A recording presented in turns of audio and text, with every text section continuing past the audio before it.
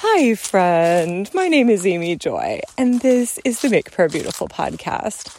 One of the things that I don't mention a whole lot is that I secretly love football, and Bob is not secret about his love for football. So I don't watch football. I will sometimes watch highlights from the most exciting games towards the end of the season, and I read football biographies and commentaries about teams, glory teams of the past. So I have at least a little bit of a working knowledge of football, but Bob knows very much, and he keeps me abreast of everything that I need to know in the realm of sports.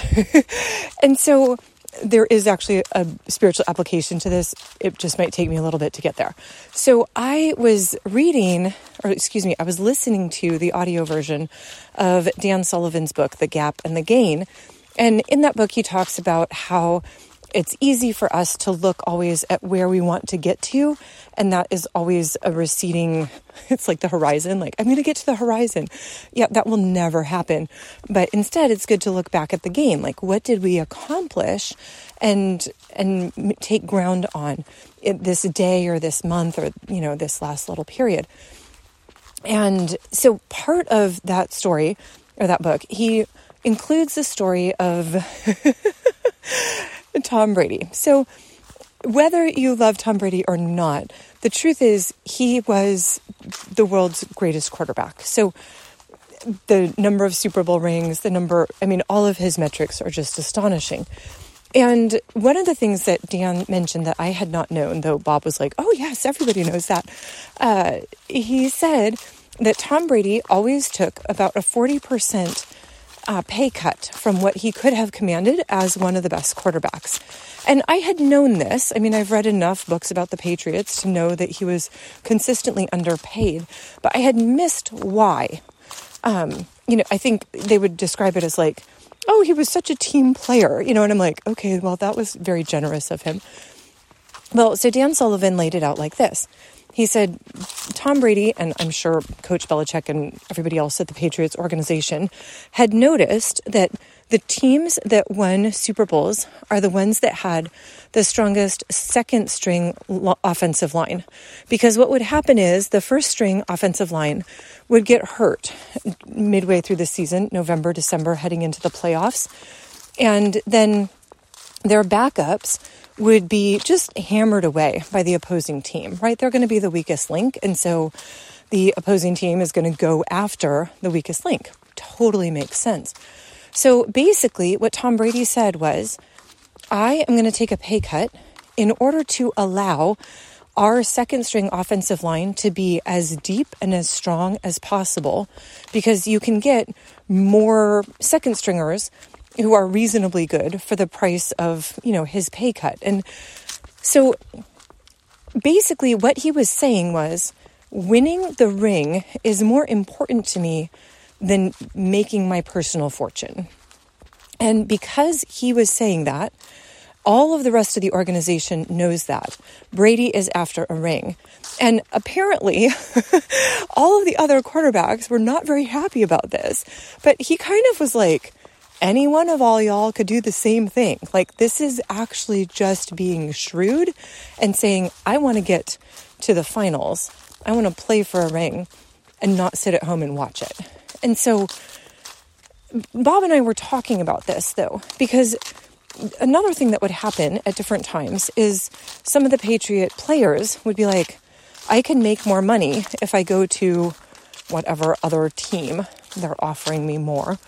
And so they would get traded out and they would make maybe a $5 million signing bonus, which again, in 2010 was probably still like at least somewhat significant money.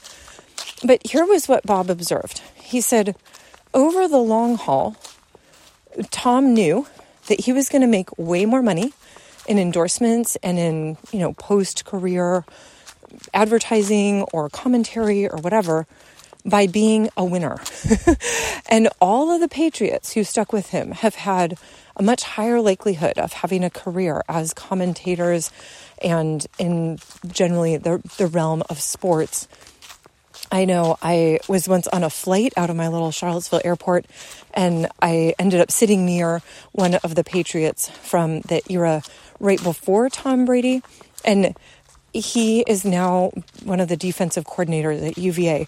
And so it was just like, yup, if you are a Patriot, you actually can kind of still have jobs in football 20 or 30 years later because you were part of that dynasty. And so Bob said, when you look at the overall trajectory of the finances, the Patriots who chose to be part of the winning team and didn't leave in order to get the higher financial payout right away, they ended up with much higher total net worth because of that. And so the point of all of this is to say there is a time and a place to say, I am actually just in it for the long haul. And yeah, so Lord, I was having this conversation about the Patriots and about football and about being personally willing to take a sacrifice at the initial stage in order to have the potential for a greater payout later. Lord, I was thinking about this in terms of prayer, that when we want to pour into an endeavor up front, there oftentimes doesn't seem to be a whole lot of, initial reward. I mean, I think about this both in the realm of prayer. This probably holds true in the realm of business in general as well, entrepreneurship. Lord, that we want to have advance, and yet there's challenges associated with that. We want God's kingdom to move in power, but we haven't really figured out exactly how to make it happen. And I know even Bob talks sometimes about the kinds of prayer that he would do as a young man and the hours he would spend and the intensity and how it was like, oh, and once I figured out that I could just sing, everything was a lot easier. Anyway, Lord, you know about these things.